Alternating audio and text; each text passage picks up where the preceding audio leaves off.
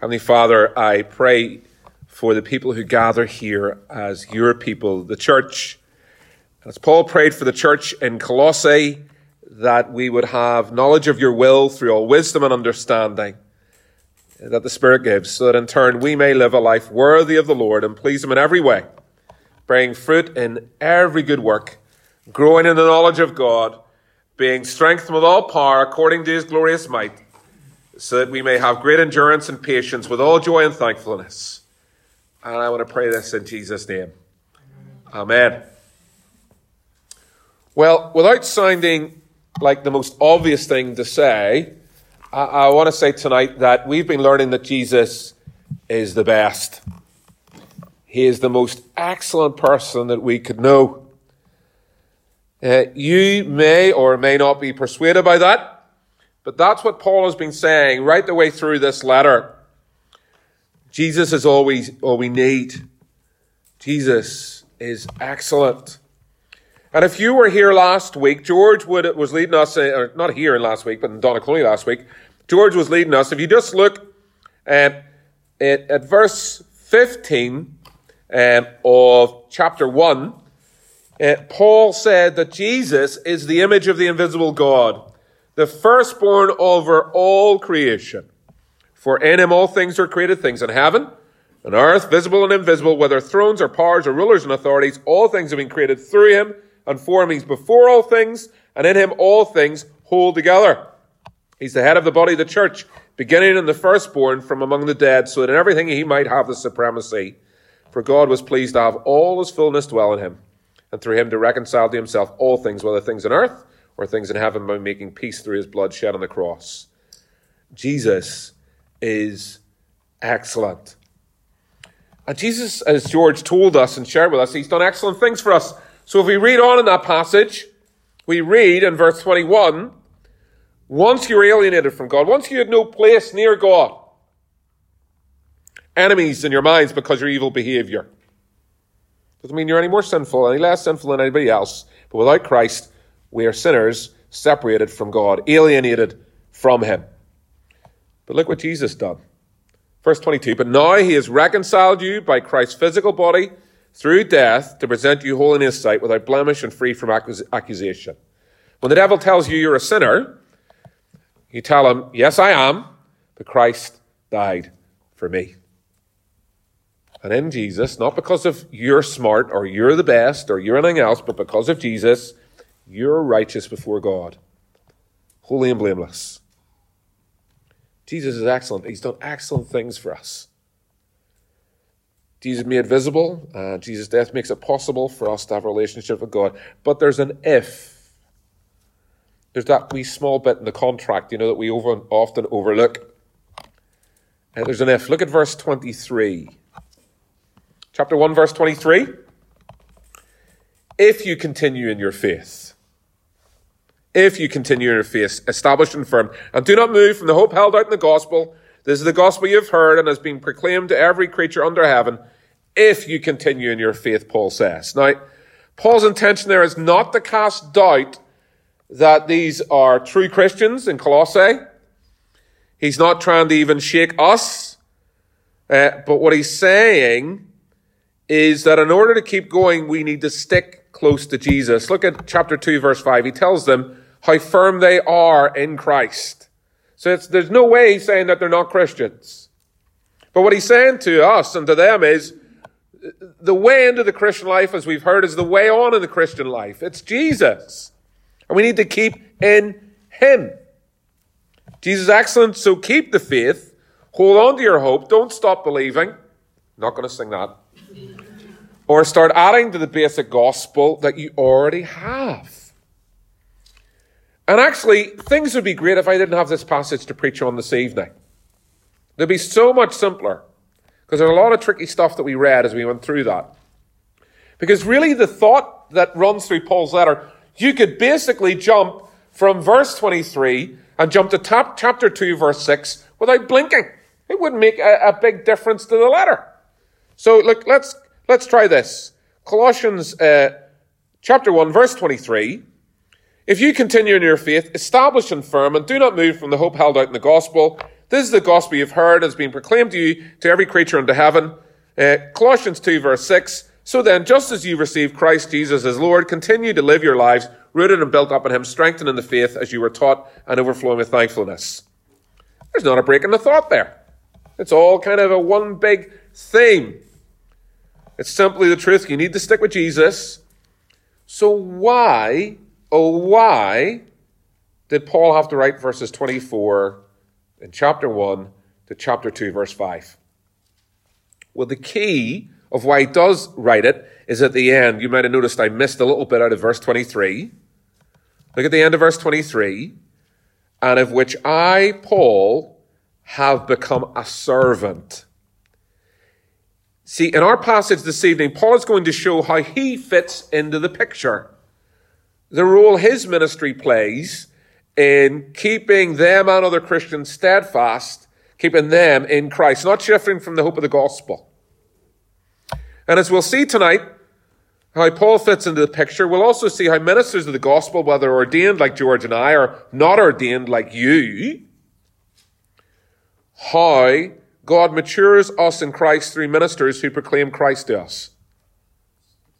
And as I said this morning in church, boy, do we need to hear that today so much. We need to hear gospel truth again and again and again and again because our hearts are breaking. We need to hear gospel hope.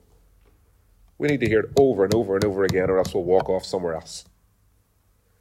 So if you want to be on the right side of that if statement in verse 23, if you want to keep going to the end through the ups and downs of life as a Christian, well, you need Christ, and you need somebody to proclaim Christ to you, and not just people with bits of plastic around their neck. You need Christ, and you need a Paul to point you to Christ and to remind you that Jesus is excellent. Don't go looking anywhere else. Now, I have to say, none of us is exactly like Paul. We're not chosen by Christ to be the apostle to the Gentiles. We haven't written most of the New Testament, as far as I'm aware. But all of us have various degrees the opportunity and responsibility to do what Paul did, to proclaim Christ to others. That can be done in various different ways. It could be an email with a Bible verse on it. It could be a telephone call. It could be a simple walking out of the church building and looking to each other and going, that verse this morning, that Christ the King is still with us in our pain. Boy, I needed to hear that this morning. Did you need to hear that? I really needed to hear that. That's how we do it. And tonight we're going to look at how we do that and how we keep on going through the ups and downs of the Christian life. We're going to look at two things. First of all, what our maturity and what keeps us growing towards it. And then secondly, our ministry and what will keep us doing it. And the answer to both will be, not surprisingly in Colossians, Jesus. But we're going to see how that works itself and applies it to our hearts. So the first point is, Christ is the key to keep going in ministry. Whether that's ordained or lay or any type of ministry at all. Because I wonder, did you notice the words that Paul started to write as he talked about this? Words like suffering, struggling, toil, hardship. See, Paul's job, sharing the gospel, was not like a Club 1830 holiday in the Mediterranean. It was tough. Tough. And if you've ever read the Acts of the Risen Jesus through the Apostles' Acts, you'll realize how tough it was. Paul faces mobs, beatings, imprisonment, drowning, stoned. It's phenomenal what he had to face.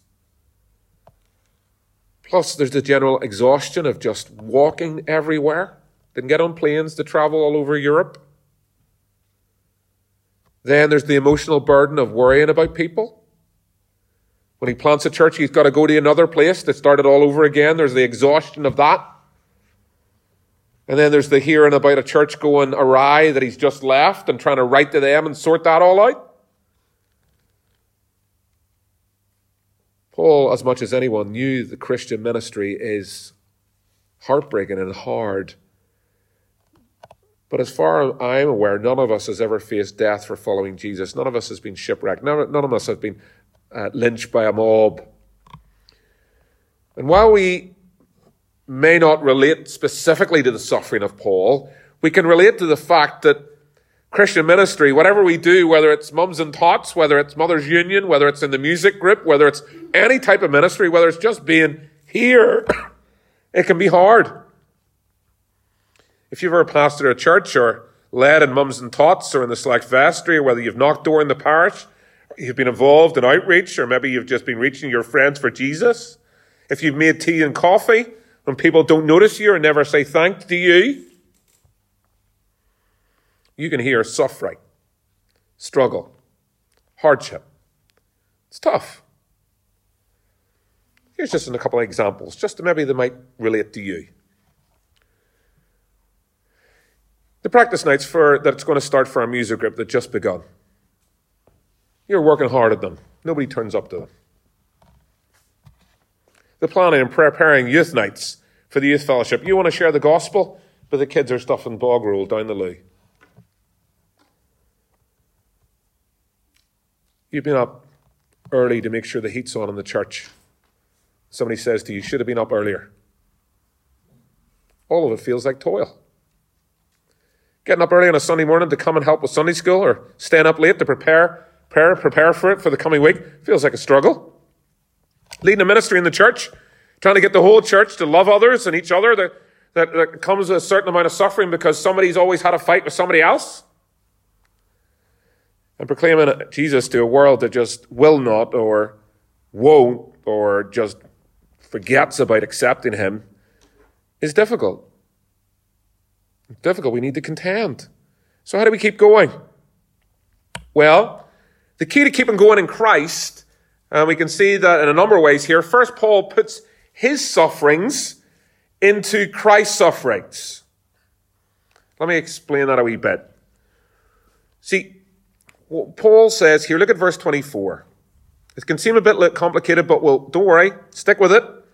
We'll get to it, okay? So he says, now I rejoice in what was suffered for you, and I fill up in my flesh what is still lacking in regard to Christ's affliction, for the sake of his body, which is the church. What Paul is doing here is he's connecting two things. He's connecting his suffering with Christ's suffering. Paul's suffering in his physical body, and Christ, he's connected to what Christ suffers in and for the church in his spiritual body. And Paul's saying here, my suffering is part of what Christ will suffer. See, think about it like this. Do you remember in Acts 9 when Saul, as he was then, was oppressing the church? He was going to persecute the church in Damascus. That's where he was going to go. He was going to go and rip them all and drag them all out and kill them. And what happens? This huge light comes, doesn't it? And Jesus says to him, what does he say? Saul, Saul, why are you persecuting me? Saul hadn't persecuted Jesus, had he? But Jesus sees that as Saul persecutes the church, he's persecuting Christ. And what Paul is now connecting is the suffering he's suffering in his body is part of the greater suffering that Christ suffers for his church. You see this? So when Paul talks about something lacking in Christ's afflictions, he doesn't mean that Jesus' suffering on the cross was somehow insufficient for our salvation. If you've got your communion orders, just grab them a wee second. We're going to say later on in our service, as we turn to it, just under when we say, holy, holy is the Lord God Almighty, who was and is to come, we're going to say these words. Well, the minister is going to say these words. We praise you especially for your Son, our Savior Jesus Christ, who by his death on the cross offered once and for all time the one true sacrifice for sin. Now, as I read the one true sacrifice for sin, I'm guessing you don't need to make another sacrifice. Because if it's once offered for all time, the one true sacrifice for sin. You don't need to have anything else. So what Paul is not saying in this letter is that somehow he needs to make up what was lacking in Jesus. Now what Paul means is that Christ's suffering, the church's suffering in history, is incomplete. The church still suffers today round the world. Not every affliction that Christ will suffer has happened yet, because the afflictions of Christians spreading the gospel continue today, and there's people being persecuted in Nigeria, in China, in Korea, all around the world. And so Paul gets great encouragement and joy from putting his suffering inside the bigger story. For him, it's a privilege to know that what he's going through for the Colossians is what Jesus is going through for the wider church. And so when you suffer, when you're having a bad day at the office, put your suffering inside the suffering of Jesus. You get that? Slightly? And then in verse 25 to 27, Paul continues this theme of putting his minister in the bigger story. Just look at the words he uses. He says he's a commission from God to present the word of God in all its fullness. He is sharing this God-given revealed mystery. What that means is a revealed mystery in the Bible is something that was hidden that's now been revealed. And it's a message that includes Jew and Gentile alike, a message whose climax is the end of verse 27, Christ in you, the hope of glory. See, Paul knows that in suffering for proclaiming the message of Jesus, he knows that he's part of something huge. And that keeps him going. So if you're finding your little bit of serving Jesus hard, well, what I want you to do is put that inside the bigger story. Put your suffering inside Christ's suffering. Put your ministry inside God's mystery. Remember, what you're doing plays a small but significant part in God's plan to bring a people from every tribe and nation to know Christ and the hope of his glory. So whether it's making tea, cleaning the toilets, making sure the chairs are out, all of that is significant, for it's all part of Christ's work. See, what you're doing for Jesus matters. He sees it, and it's worth suffering for. But the other thing that Paul keeps him going is that he knows that he's got Christ's power working inside him. Look at verse 29. To this end, I strenuously contend with all the energy Christ so powerfully works in me. See, Paul knows that his strength for ministry comes not from his own resources. As Lisa keeps reminding me, don't ever do it in your own strength. You will burn out. But from Jesus and the Holy Spirit dwelling within. And that's a huge encouragement for us, because all of us who are Christians, we have Christ living in us by his Holy Spirit, the hope of glory. And the Holy Spirit is a spirit of power.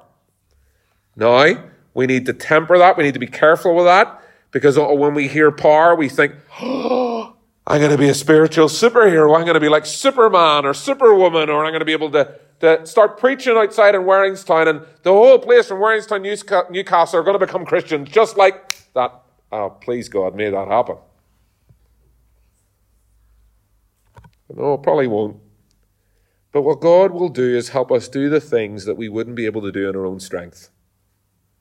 For example, when we knock our knees and we're nervous and we're speaking to our neighbour about Jesus or inviting them to the service, God will give you the strength for that. When you get involved with a ministry in church, even when you feel totally inadequate for it, God will help you in that.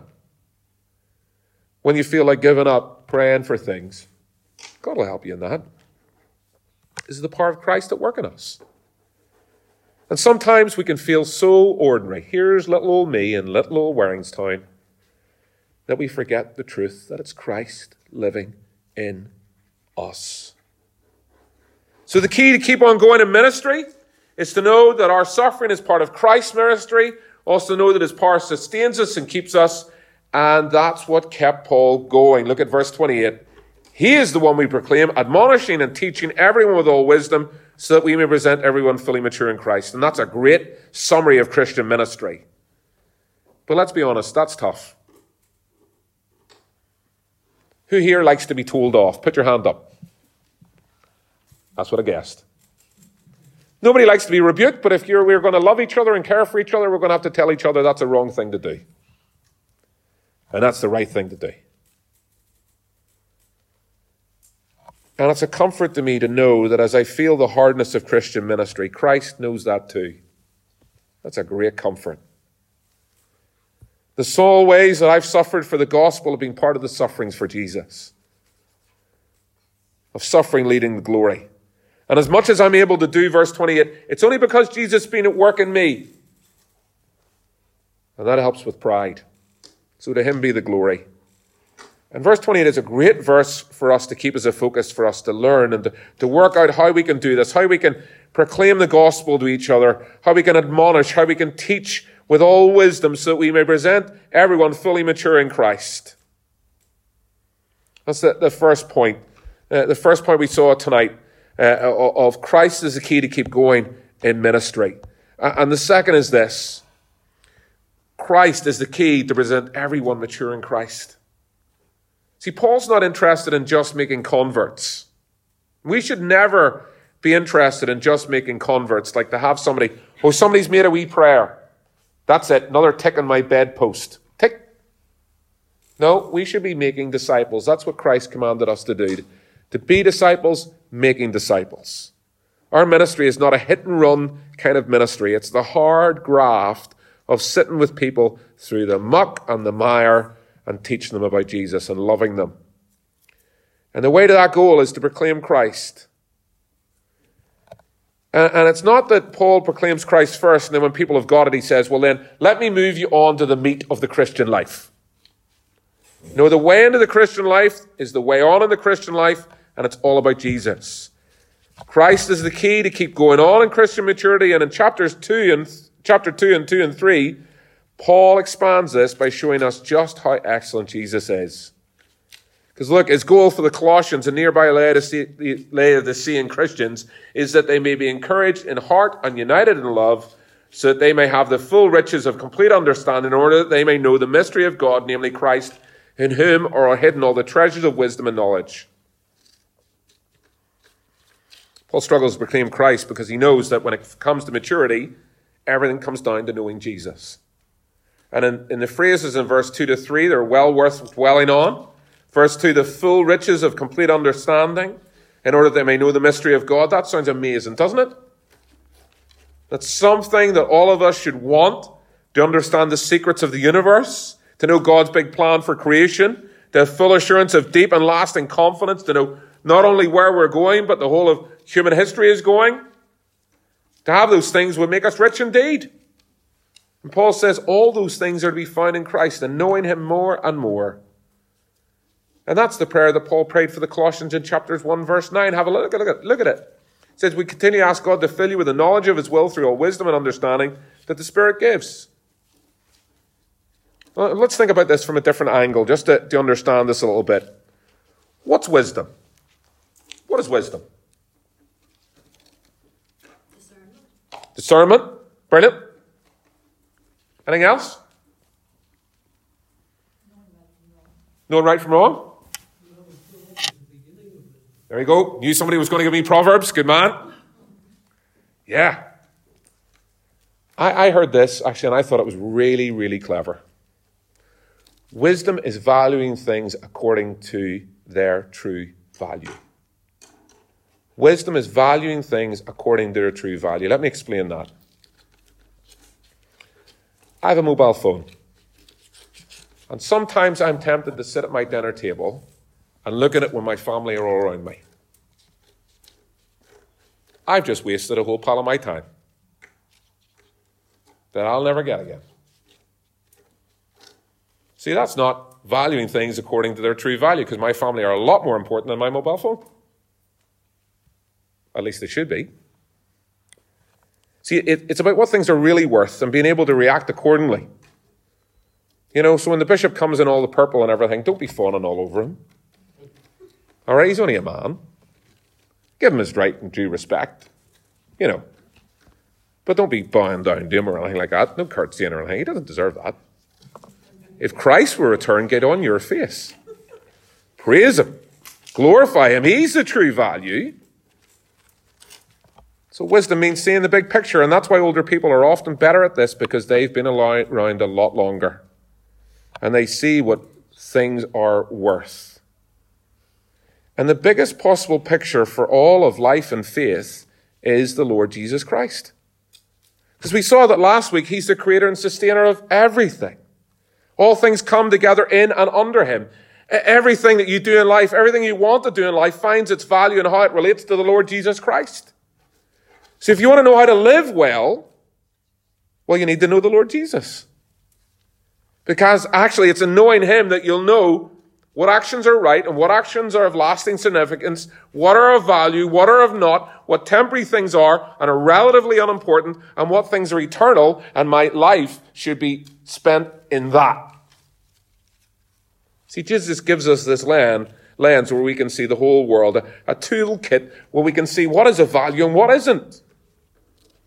And look at this, end of verse 2. Christ, in whom are hidden all the treasures of wisdom and knowledge. Now, that doesn't mean that we're going to get every scientific answer in Jesus, but it will mean that everything you do and say or think should be influenced by Jesus. There will never be a time when you'll get beyond needing Jesus, where you say, I don't need to work out what Jesus says about this, because Jesus affects everything. He's the one through whom everything was created. He's the one that sustains everything. He's the one for whom everything was created. So there'll never be a time where you'll not need Jesus.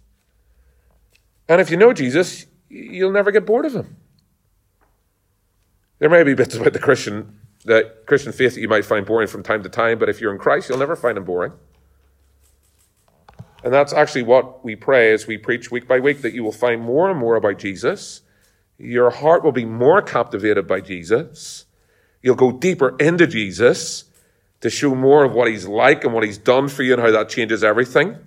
So that spiritually speaking, week by week, you'll be doing this. Wow. Wow. Isn't Jesus amazing? Wow. You know, that is what, spiritually speaking, I want you to do. Now, if I see 200 people going like this, I'll probably think they're all asleep. But what it is, I want your hearts to be moved by who Jesus is. I want you to see this so that you won't drift away. So you won't want anything else.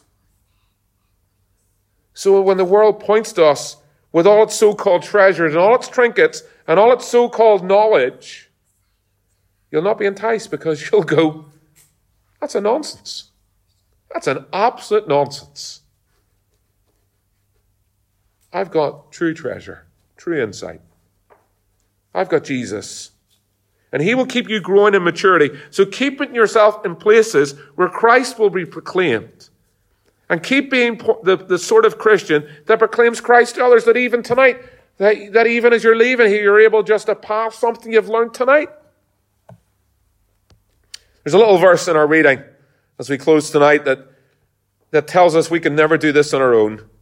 Part of the encouragement of growing in Christ is being knit together in love, because end of verse 27, that Christ in you, that you there, the hope of glory, that the you there is plural. It's not singular. See, we need each other in this task. And I need you to help me, and you need me to help you. That's why we're gathered together in the church. We're not saved individually. We're saved into the church for each other.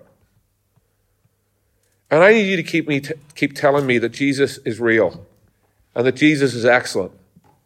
Because there'll be days in ministry like today when my heart is broken, and I will need you to say that.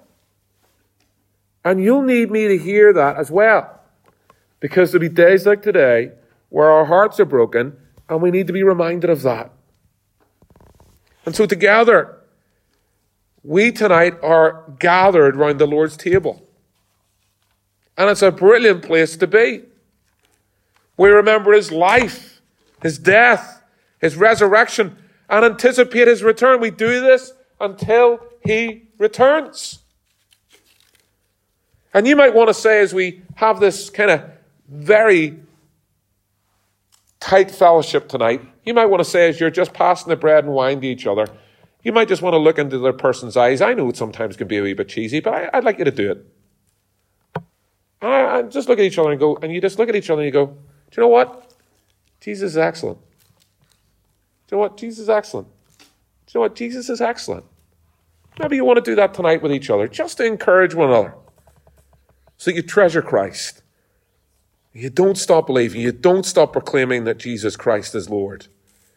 Because Jesus Christ is excellent. And he's done excellent things for us. And it's only in him we will keep on going, maturing and ministering to one another. Let's pray together.